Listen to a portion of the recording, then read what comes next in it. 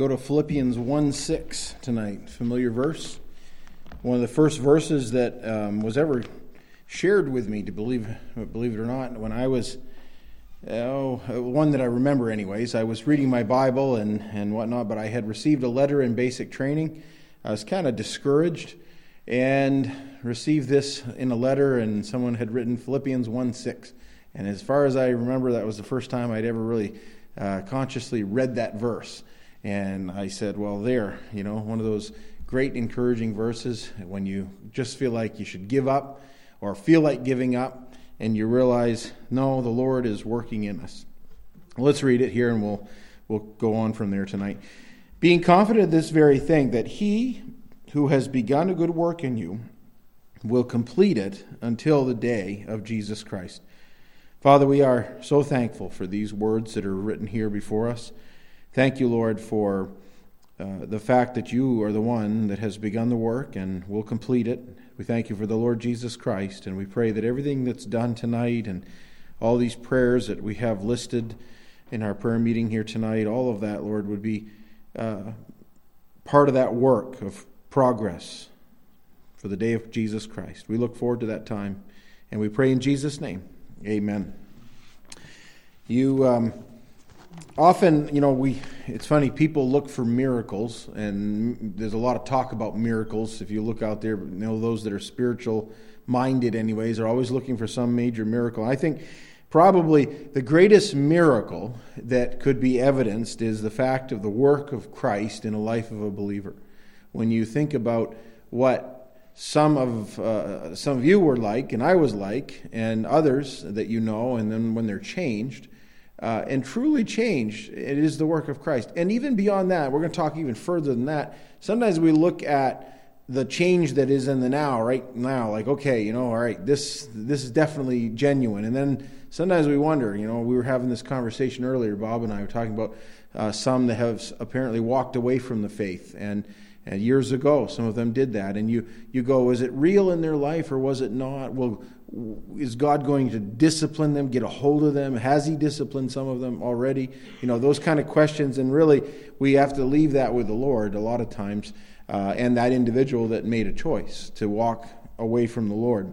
Ultimately, even for a backslidden believer, we will someday stand before the Lord complete without sin. And when I think of that, that's really a miracle. It's a miracle not because we earned our place, but because he will make the work happen, or he is making the work happen even now. Charles Spurgeon said it that way as well when some of his friends had asked him what are some of the greatest miracles he had ever seen or experienced, and he said simply, the miracle of the changed, believer. And that was one of the things, and, he talked about that. And I think when you look back in your own personal testimony, you can see that. And every single person who has come to faith in Christ, and that work that began with him and is continued by him and will eventually be completed by him, is a miracle. It really is. And don't lessen that in that whole thing. A couple things here, but just looking at this, it says, being confident of this very thing, that he who has begun a good work in you. You'll find here a few facts about this. Number one is it's the work of God, okay? It begins with him, and it ultimately ends with him, right? It says, he who has begun a good work in you will complete it. So there will be a day of completion. Not right now, but someday, maybe soon, but not at this very instance. If you're sitting in this room and you have a heartbeat, that work is an ongoing work. But someday it's going to be completed. And that's called really total sanctification at that point. And the term and the theological kind of discussion around that verse would be dealing with our sanctification.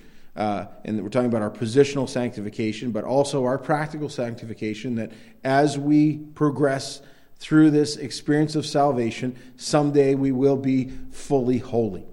And I look forward to that.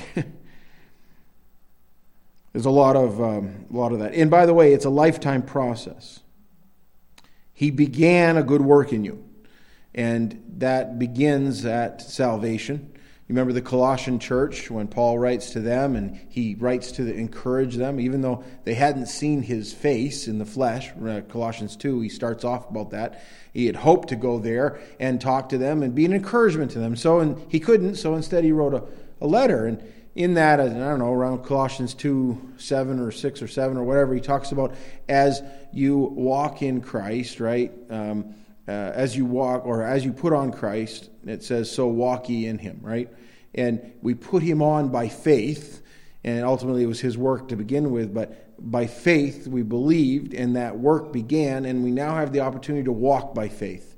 Someday faith will be sight. It's a lifetime process, though. It is never complete in this life. And that's why when he says, he who has begun a good work, right? It will continue for a while. And God won't stop until the job is done. I'm thankful for that. There's a lot of projects around my house that are still unfinished, okay? And my wife sometimes reminds me of some of those that need to get done. And, it's not the right season, right? I can't go out and mow the lawn right now, things like that. But, we have those kind of things that we always have projects, don't we? That some of them don't get completed here. Sometimes someone else has to finish it, or they don't even get done at all. And God's work, though, will be completed. And then God uses everything that happens to us, the good and the bad, to make us like Christ. And that's been our theme as we've looked at these series of messages over the last few weeks on the faithful God. And really you could title this message, the faithful God who will complete his work, because that's what he does. And he's talking about here in the completed work of Christ in us. He starts that work, and we can be confident in that. That's what Paul says, being confident. That doesn't mean a confidence in ourselves. I lost the ability of that a long time ago with my spiritual walk. Because as you're walking, as much as I remember growing up before I was a Christian, and before I had trusted Christ, and he made me born again, all of that. You know what? There is absolutely no way I had victory over the sin in my life. And many times had tried to change things, and had gone and done certain rituals, and said certain prayers, and all of those things, and then find out that come right back. And never having even really I felt bad, but I didn't really feel bad enough, I think. That's the bottom line. And realize that, somehow my good works would pay for the sin that I was doing. And that isn't the case at all. And ultimately, the Lord begins his work, and we can be confident that he is the one that can complete it. I can't, but he will. He starts the work in us.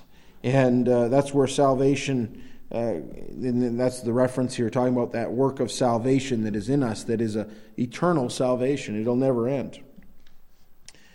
There was a young preacher who was called to a church, and someone asked him, they were asking him questions about his beliefs, and they said, tell us about your salvation. And he said, I did my part and God did his part. And they thought, that doesn't sound quite right. What does he believe in works or whatever? And they said, please explain a little bit more what you mean by that. And he says, I did my part to run as fast and far from God as I could. And God did his part. He caught me, And that's true, isn't it? We are born in iniquity. We are shaped that way right from our conception. As we come together in the womb, we already have a sin nature that's in our genes. You know what I mean? It's right in us. And we begin to undo. We have a lifespan. We have all of that is built right into us as part of the curse of sin is really what it is. And we carry it right from Adam on. And I'm running from God right from the beginning, But the Lord's there. He interjects. He stops. He gets a hold of us in that process. That's what he says, that he who has begun a good work. He started it. It was his order in that. I used the little acronym there before, and I don't have the slide, but I did it, I think, last year. But it's PBPGIFWMY. Please be patient. God isn't finished with me yet. Remember? And you could probably have that little, sticker right there. And ultimately, God is the one He's working, but everybody else has to be a little more patient, I hope. And He is. He's also able to keep us from falling. And the book of Jude, interesting book, it talks about apostasy. And we were talking about that this morning. I had this prepared for last week, but it's funny you brought that up, Bob. He stopped in today on his walk, and we were chatting, and hope you don't mind me telling that. But we were talking about apostasy and what that looks like and things. You go to the book of Jude, and that's what it's about. It's interesting. Jude set out to write a book about the common salvation, or a letter about the common salvation.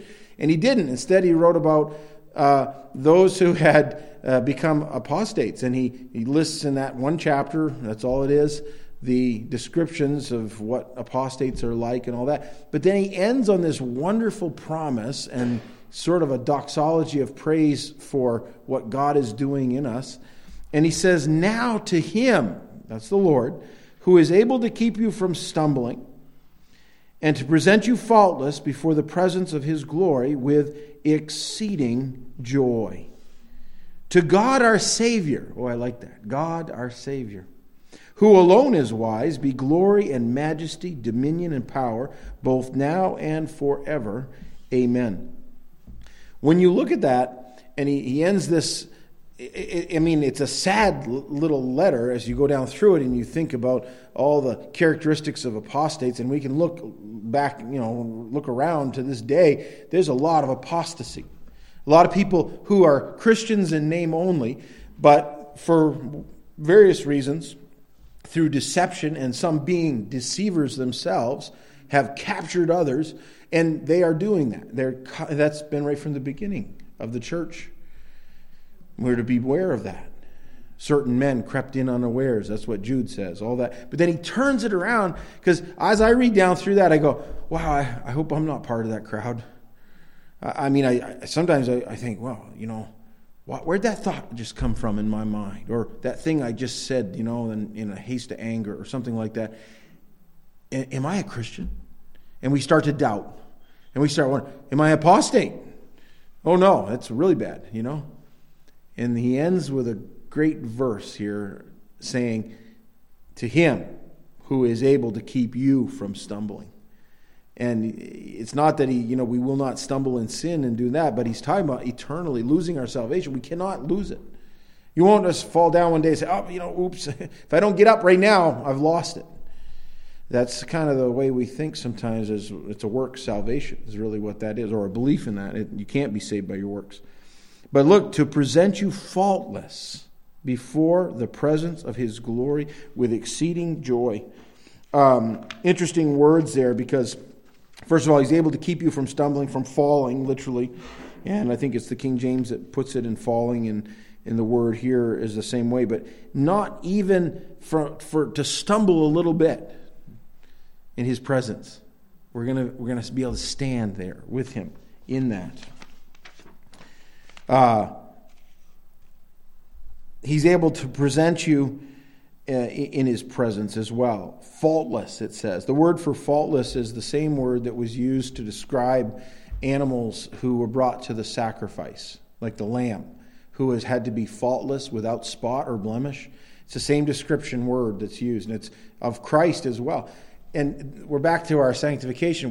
By the blood of Christ and the vicarious death of Christ, He has paid the price for our sins, and we're literally not only our sins covered, but removed. We're given the righteousness of Christ. The word justification. We looked at that when we went through the book of Romans. And because of that justified position that we are in, our sin is gone. In the eyes of God, He'll never have account of that. And we'll get to heaven in His presence, and you're not going to bring that with you.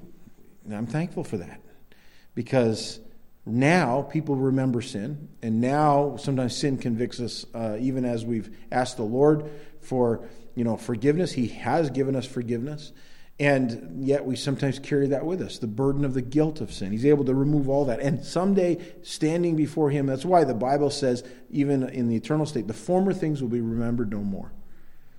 And that doesn't mean we won't have some consciousness maybe of what we were like. I mean, because you read of the redeemed as they're singing, and they say, who has redeemed us from every nation, tongue, tribe, all that. There must be some connection to understanding where we came from, if we can identify in the eternal state that I was once, some Mainer who got saved, or whatever else.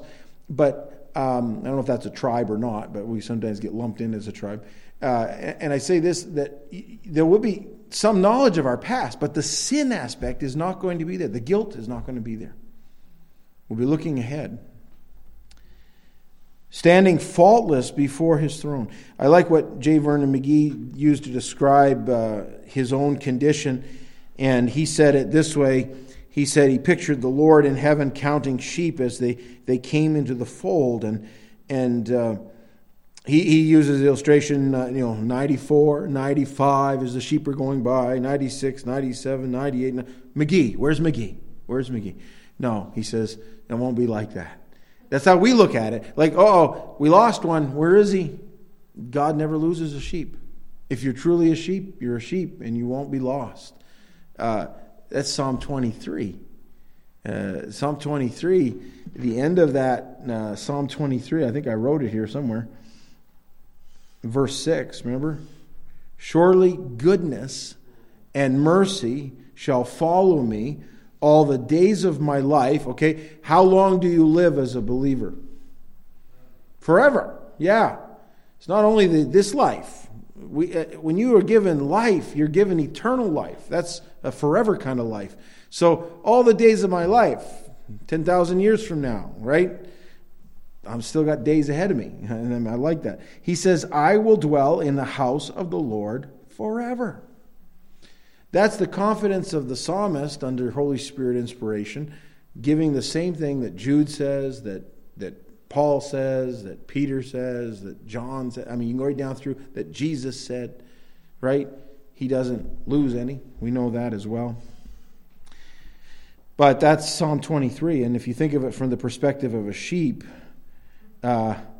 he's the good shepherd.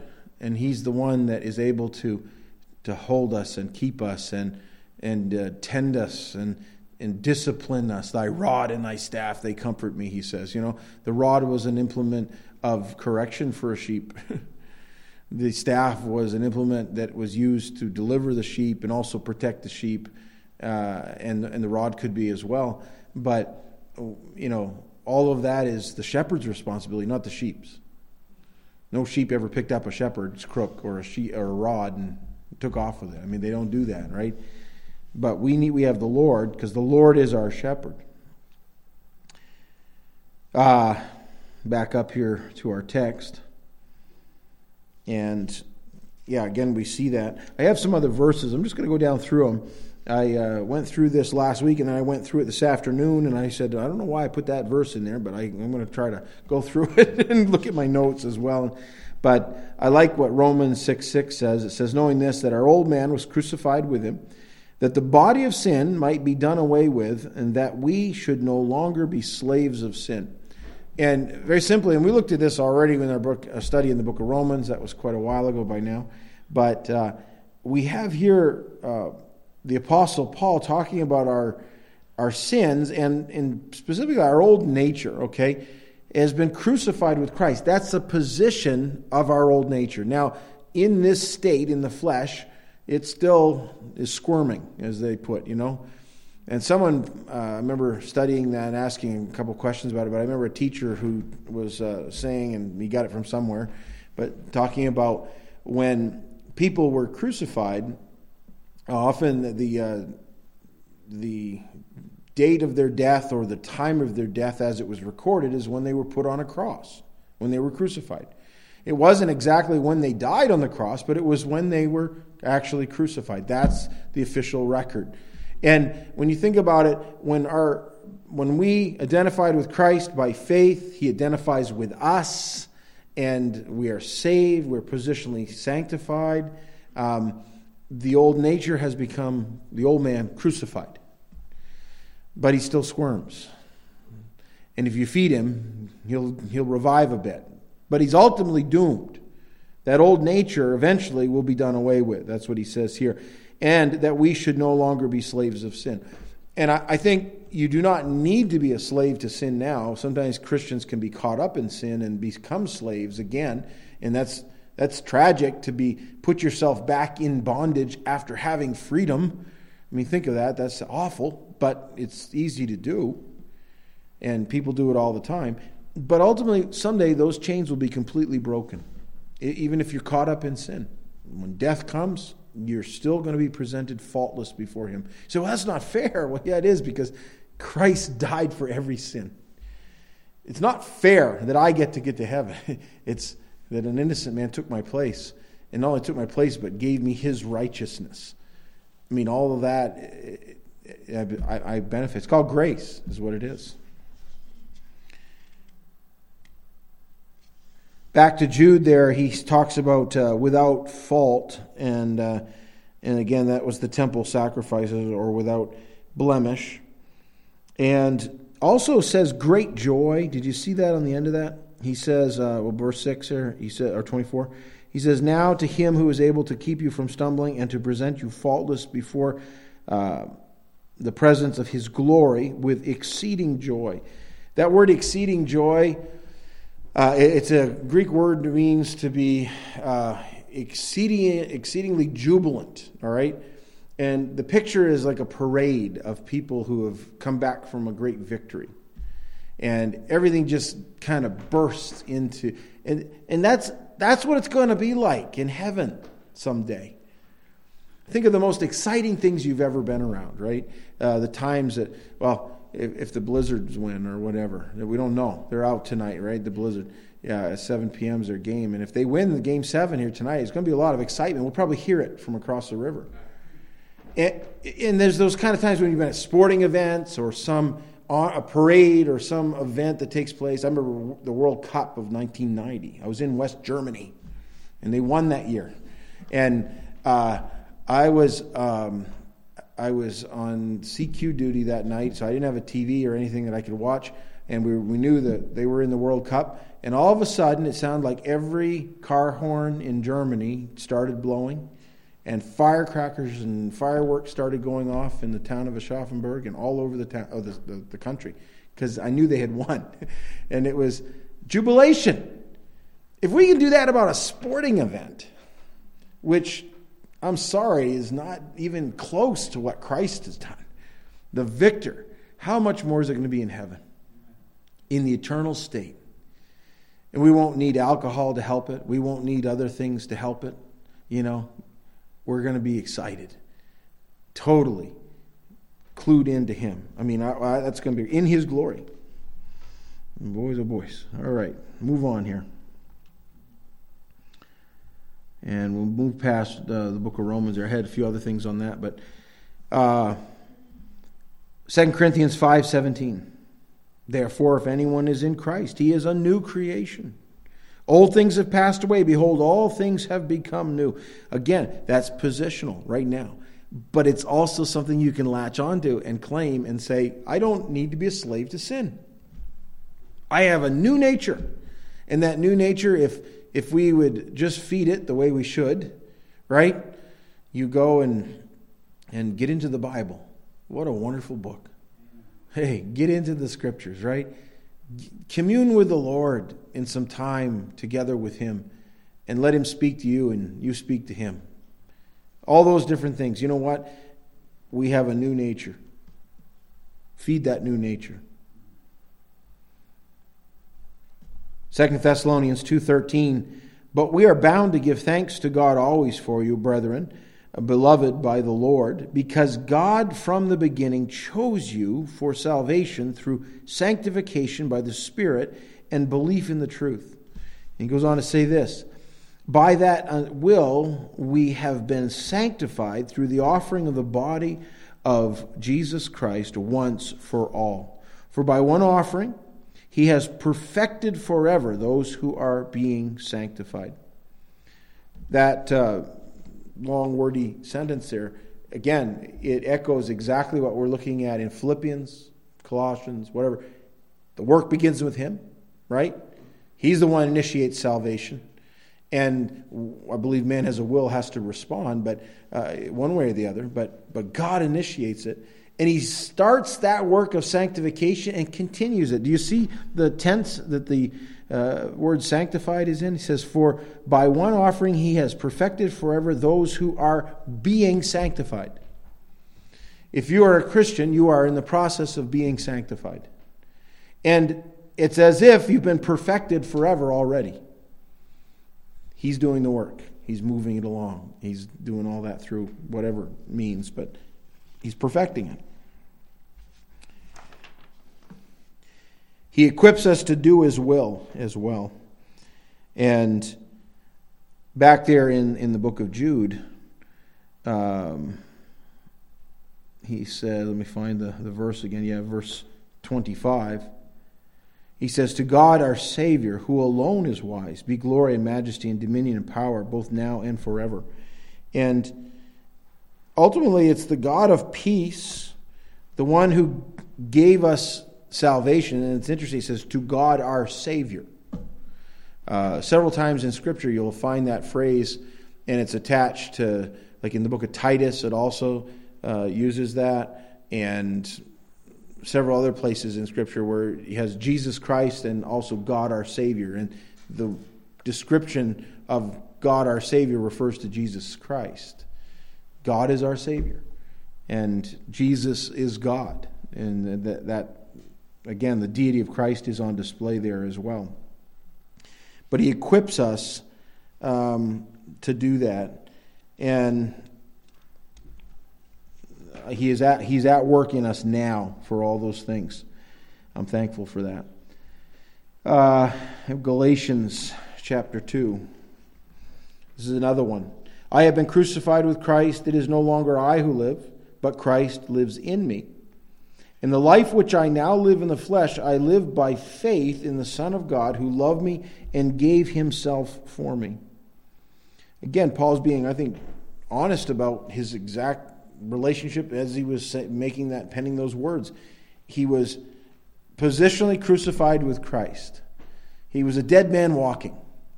And if you think about that, when you get a hold of that very reality, what can man do to me when I'm already a dead man walking, right? You wonder why Paul had so much boldness at times, and he was able to go into places and he gave up much to go to become a follower of Christ. But he knew his position. See, he had been crucified with Christ. And the death warrant was already signed, and it was already completed. The action was already over. And he took on with that. And that's why he says that, but Christ lives in me. And that's the resurrection. Without the resurrection, we'd be dead men, that's all. In the life which I now live in the flesh, I live by faith in the Son of God. And that, if we get a hold of that and really believe it in the heart, I think it changes us the way we act. Changes us how we react. You have to go to the Lord and say, Lord, what I did was wrong. What I said was wrong. All those. I think of Sam Houston. Sam Houston was... the city of Houston, Texas, is named after him, but he was often called the father of Texas because he was made famous at the Alamo, and because he came, well, that wasn't at the Alamo, but he came to fight against Santa Anna's men after the Alamo was defeated, and it was Sam Houston that was the one that beat the Mexicans and drove them back. That's basically it. And so the Texans looked to Sam Houston as a great man, but he was not such a nice man, all right? When you read of Sam Houston in those days, he was given to great alcohol binges that he would get in so drunk he'd forget days on end, and caused a lot of grief in his life. Alcohol did. But later on, he married a Baptist preacher's daughter. And watch out when that happens, I guess. And he was converted to Christ. Now, I wouldn't normally condone going into a relationship to be converted that way, but that's what happened, and he was converted. Now he gave up his drinking, and he had a lot of things, but there were still some rough edges with Sam Houston.